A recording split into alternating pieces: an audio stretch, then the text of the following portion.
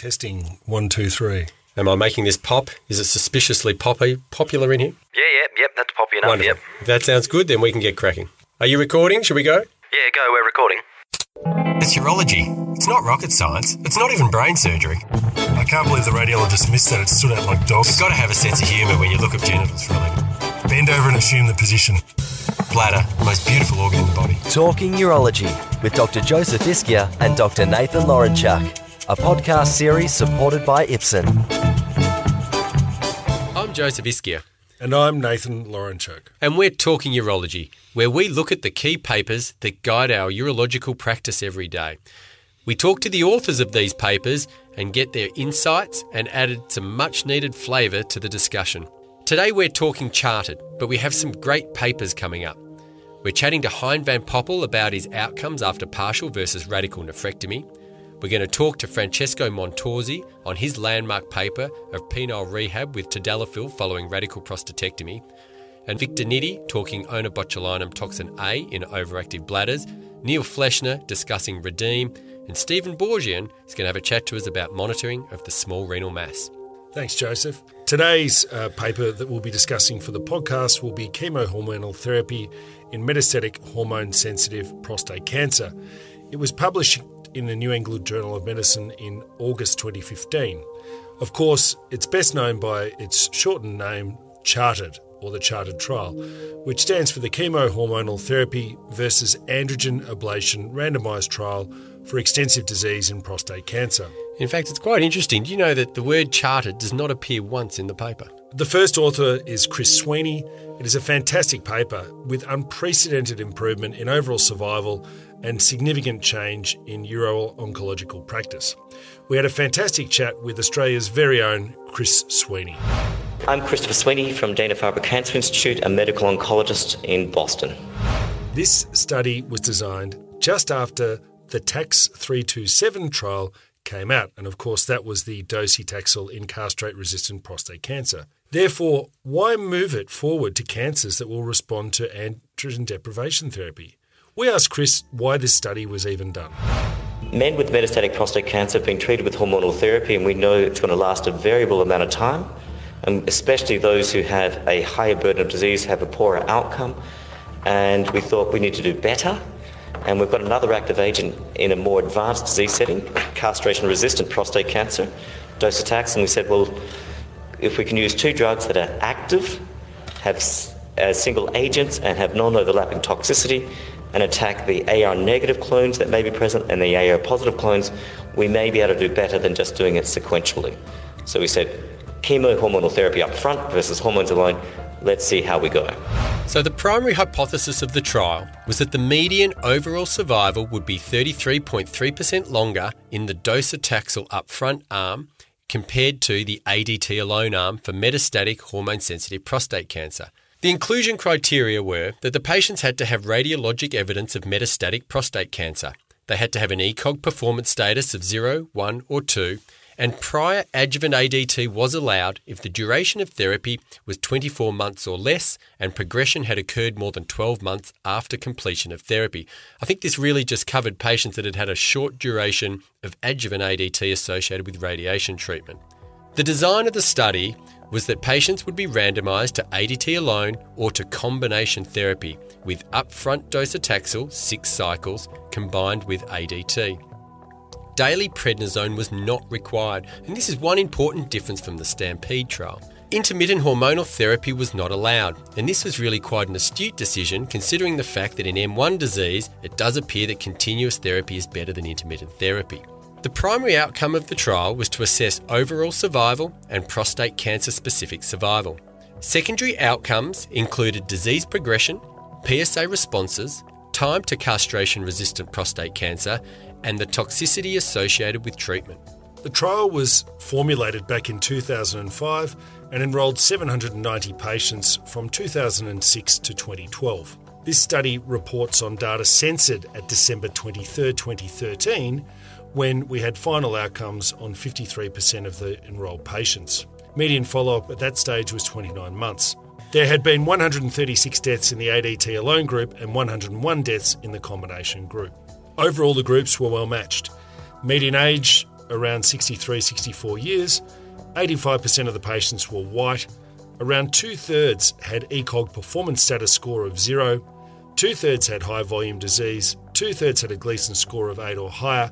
And 73% of the participants had received no prior local therapy for prostate cancer. So let's get this straight. The index patient was a fit white man with high volume, high grade disease with no previous treatment. Now, it is important to remember this when we consider how much we can extrapolate from the current study. The headline result was that the median overall survival was 13.6 months longer in the combination arm with upfront chemotherapy compared to ADT alone. In absolute numbers, this was 58 months in the combination arm and 44-month median survival in the ADT alone arm. And this gave a hazard ratio for death of 0.61.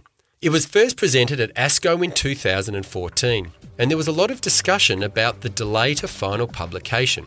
We chatted to Chris about why this was the case.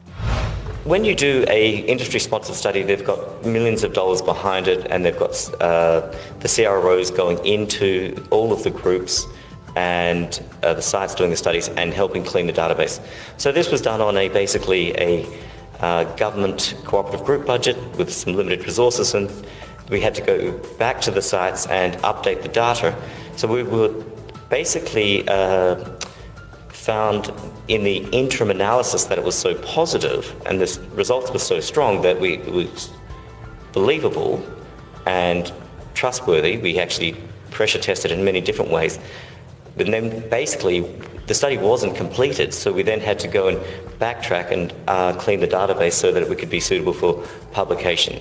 So it was basically interim analysis, results are positive, and we just weren't up to date with the database per closure, that we had a delay in getting all the data updated and then the statisticians finding the time to complete the work. One of the key talking points that has emerged from the charted data has been the distinction between high volume and low volume disease.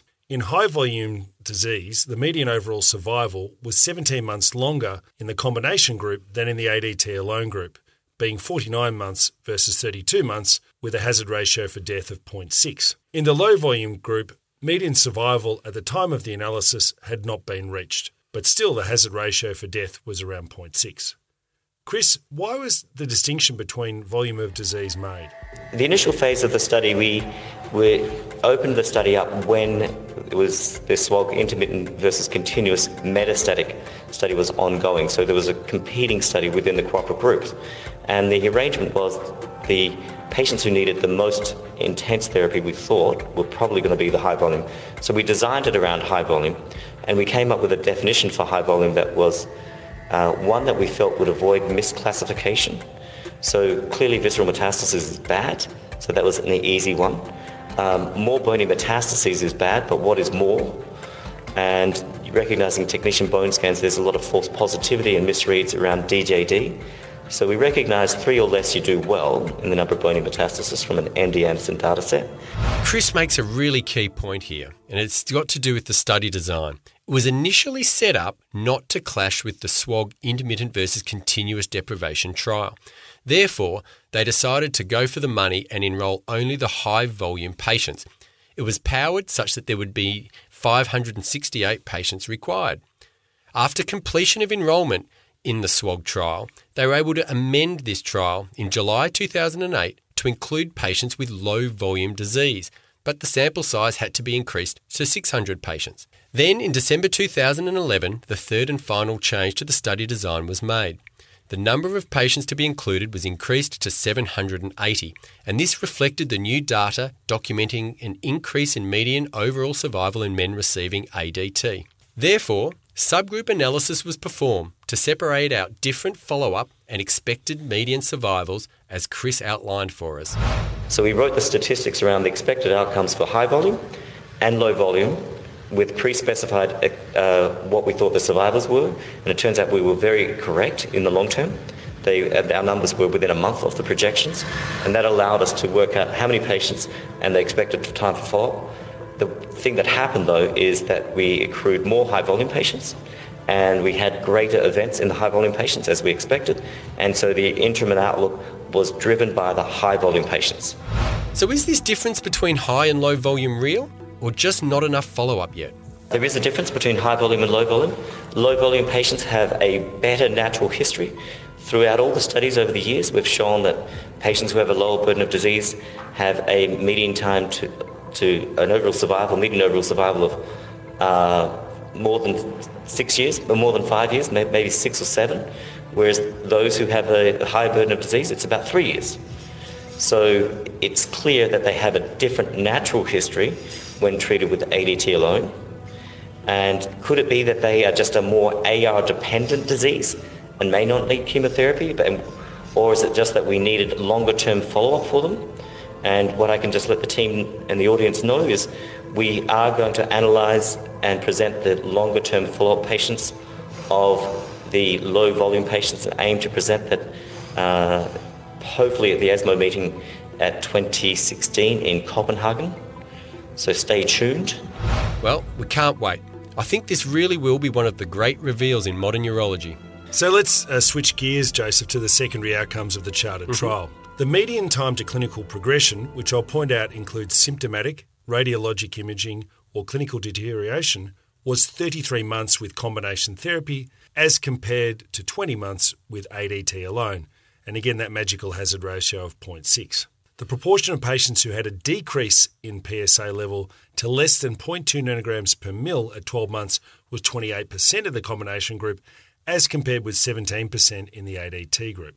The median time to castrate-resistant prostate cancer was 20 months with combination therapy, as compared with only 12 months with ADT alone. And again, the hazard ratio for upfront chemotherapy was again that magical 0.6. Finally, toxicity associated with docetaxel. This was around 5% having a grade 3 or higher adverse event. The breakdown of this was 6% having febrile neutropenia, 2% had grade 3 or 4 infections with neutropenia, but I think overall docetaxel was well tolerated, with 86% of the 390 patients in the combination group who started the assigned therapy completed 6 cycles of docetaxel. So why does it work? There is this hypothesis that there are a subpopulation of prostate cancer cells that may be AR negative from the initial diagnosis, and therefore they're going to be resistant to ADT right from the beginning. And this is the rationale for the study and why it was done, that we wanted to combine docetaxel with ADT in men with hormone-naive metastatic prostate cancer. But there are alternative explanations, and one of them is when you look at the rate of adverse events. The incidence of neutropenic fever in TAX327 was only 2.7%, remembering these are patients with castrate-resistant disease. Whereas the incidence in all 3 of the metastatic hormone-sensitive prostate cancer studies, and we're talking CHARTED, STAMPEDE and GTOE, they range from 6 to 12%, so they're at least twice as much. So these findings may suggest different docetaxel exposure in metastatic castration-resistant prostate cancer as compared to hormone-sensitive disease. And in fact, there has been a study that showed that the clearance of docetaxel is affected by castration-resistant status. In this study, the clearance of docetaxel was increased by 100% in castrated as compared to non-castrated men. Therefore, in hormone-sensitive cancers, men are going to have double the exposure, or a significantly higher area under the curve. So let's look at these other trials. The magnitude of the overall survival in the CHARTED and STAMPEDE trials is remarkable. 13.6 months for CHARTED and 15 months in the metastatic population for STAMPEDE. If we do just take a quick sneak peek at the STAMPEDE trial, there was 1,184 patients with locally advanced and metastatic disease that received ADT alone, and 592 in their combination therapy arm. And if we take a quick look at the locally advanced non-metastatic patients, these did have an increase in their median overall survival, and that was increased by 10 months, from 67 to 77 months.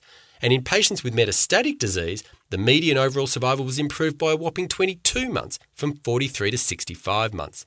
A meta-analysis in Lancet Oncology 2015 of the available data from all 3 trials revealed a robust 9% absolute overall survival benefit at 4 years by the use of upfront docetaxel in addition to the ADT in men with metastatic hormone-sensitive prostate cancer. So now, after these large trials, we have sort of sitting out like a shag on a rock the GTOE 15 trial, otherwise known as the French Genitourinary Tumour Group trial. And why was this negative? It was a randomised study involving 380 patients, similar in design to the current study. It did not detect longer overall survival with combination therapy. Median overall survival was longer than charted, 54.2 months with ADT alone. Time to progression was longer, the number of prostate cancer deaths was smaller, and the number of treatment-related deaths was larger, 4 of 195 patients, with early docetaxel therapy than with ADT alone. Chris's take on the GTUG study. The GTUG group did a fantastic job in their updated analysis where they updated their survival but also reclassified patients in exactly the same way as the charted study, and that's a European Urology paper by Gwinnell Gravis earlier this year. And we see that the low volume patients had not a hint or a whiff of benefit from early docetaxel, and the high volume patients actually with longer follow-up actually went in the same direction as the STAMPEDE and the charted study. Earlier events, poorer outcomes, and maybe the hazard ratio was more in favour of early docetaxel, but it was underpowered. And one of the questions is, why was the GTUG study negative and the charted and the STAMPEDE positive? My speculation is that they had accrued all their patients before the approval of the new agents for CRPC. So once a patient got ADT and docetaxel, they had very little access to the other agents, whereas those who had ADT plus alone were able to get docetaxel. So the ADT docetaxel patients basically had very little therapy for CRPC, and that plays out in what their therapies were listed for CRPC. So I think that's one of the key differences. So can it all be explained by the inclusion of a different metastatic patient population and access to new second-line treatments? Well, it's a good hypothesis, but I'm not sure we'll ever find the answer to it. Despite the excellent trial design of charted, there were some limitations. The thorny question of low-volume disease hasn't been resolved. All trials were in newly diagnosed metastatic prostate cancer, thus conclusions regarding the use of docetaxel in men previously treated for local disease are also limited. To date, the recommendation of docetaxel plus ADT thus reflects the setting of newly diagnosed metastatic disease only. Finally, one further criticism has been that only 62% of men in the standard care arm had received chemotherapy. So does chemotherapy need to be given upfront, or do you just need to get it in? We asked Chris what he thought of this criticism. We haven't finished. A lot of those patients are still on therapy for their CRPC with their abiraterone or their enzalutamide, and they haven't had docetaxel yet. And even in the early analysis, 75% of the patients who'd actually progressed to CRPC actually had got docetaxel. That was associated with the survival data that we've presented. 75% of those who'd actually candidates for therapy for CRPC because they'd progressed had got docetaxel. And people are using the denominator of the total patients, but that's not the correct denominator because it's only those who progressed. And people, I think we're hearing key opinion leaders focus on the total population as the denominator, and I think misrepresented the truth in that regard. So Chris, you would be well aware that the new ESMO and European Urology guidelines have recently been published. And to quote precisely from them, androgen deprivation therapy plus docetaxel is recommended as first-line treatment of metastatic hormone-naive disease in men fit enough for chemotherapy. Specifically, the guidelines do not distinguish between low and high volume disease.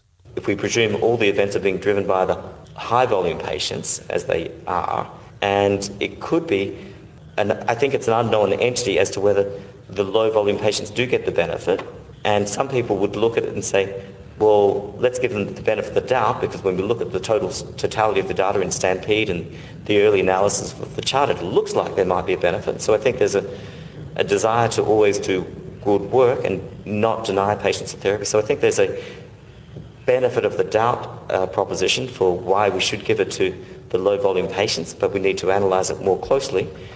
So you can be a lumper and put everything into one entity, or you could be a splitter. And I think the issue is that we in the US, the charter design, have actually opted to be a bit of a splitter, and we'll see if that gives us more information over time, as we said at the ESMO meeting, whereas the MRC have decided to be more inclusive in their approach, and I think that's led to the guidelines. Given the recent explosion of PSMA PET-CT, particularly in Australia and Germany, where we're now finding metastatic disease where previously we did not, this has led to stage migration across the board. And also, the distinction between low volume and high volume disease is no longer as clear-cut as it was in the past. Does this mean, Chris, that we have to rethink everything about the chemotherapy trials and the entrance criteria for such trials going forward? I think conventional imaging alone, because if the high volume and low volume story does plan out, and let's just say low volume is actually code for the new world entity of oligometastatic disease. Yeah. So I think we need to harmonise our definitions of what oligometastatic versus low volume is, and I think it's the same. But I think we need to be careful, and there will be stage migration. And my biggest concern is we will migrate a patient from M0 who are potentially cured with hormones plus radiation therapy, and people will notice a 1.2 centimetre retroperitoneal lymph node that's PSMA positive, who we would have treated with ADT plus radiation with curative intent and possibly could have, because those patients could possibly be managed with systemic therapy and cured, and the local disease managed better and cured with the combined modality. So I'm very concerned that we may be withholding therapy, and my approach to the low volume oligometastatic is actually to treat the primary with local therapy, and if it's an isolated bony metastasis, radiate that and give hormonal therapy, and do that more in preference to giving chemotherapy, in all honesty. I feel like there's a potential that we may pull off the throttle when we should actually be doubling down on these patients.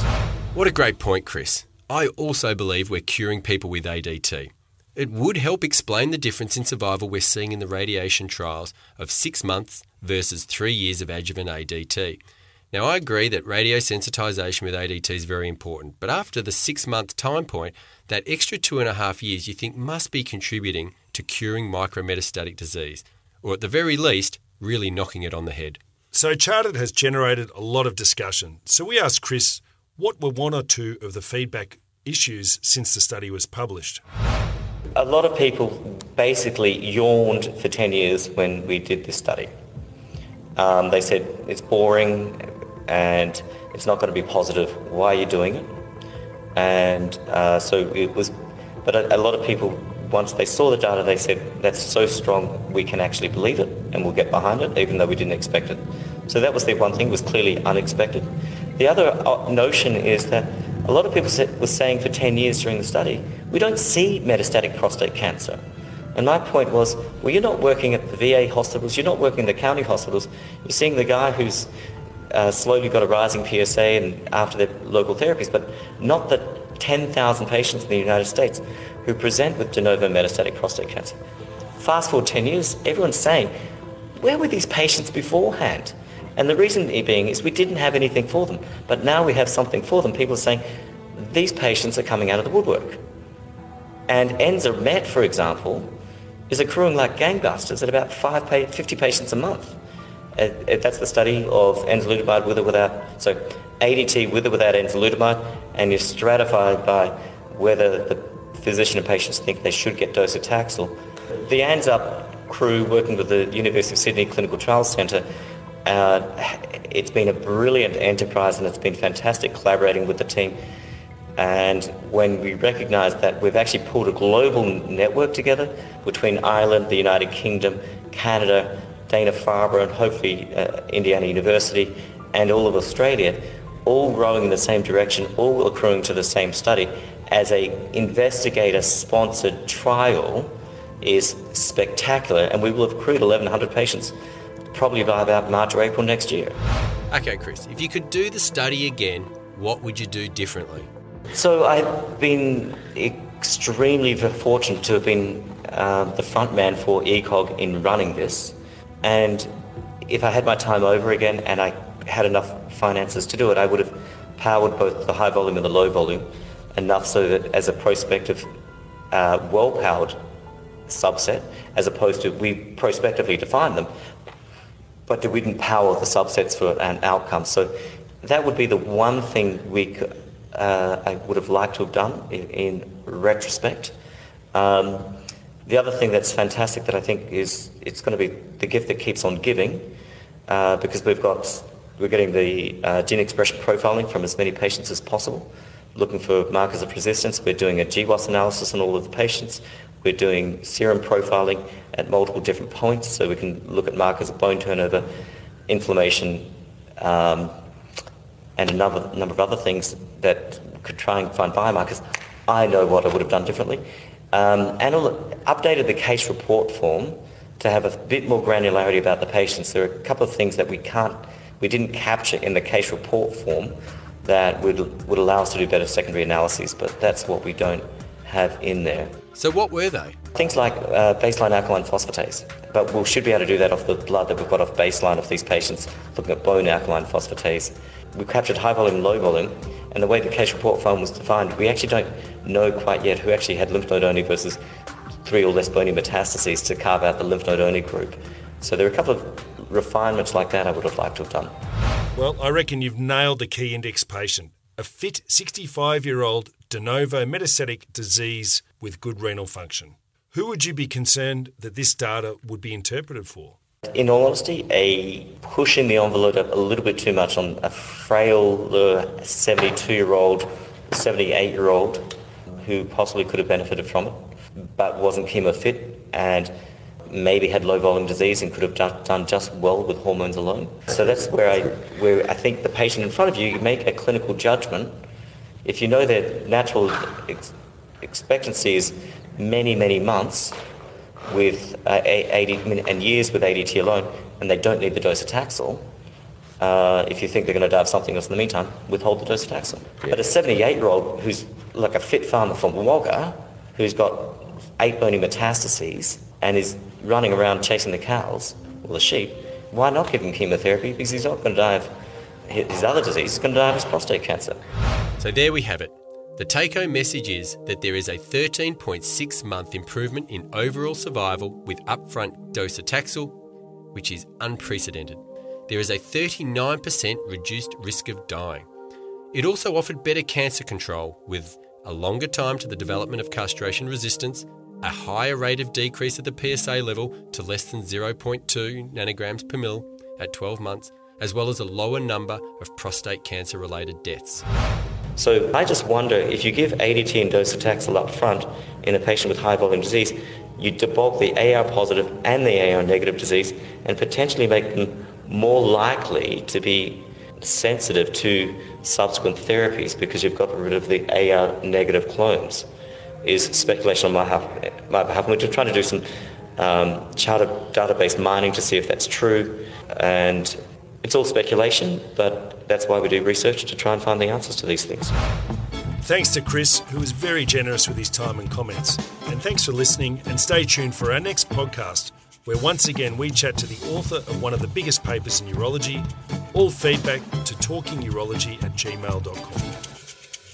This has been Talking Urology with Dr. Joseph Ischia and Dr. Nathan Lawrenchuk, a podcast series supported by Ipsen.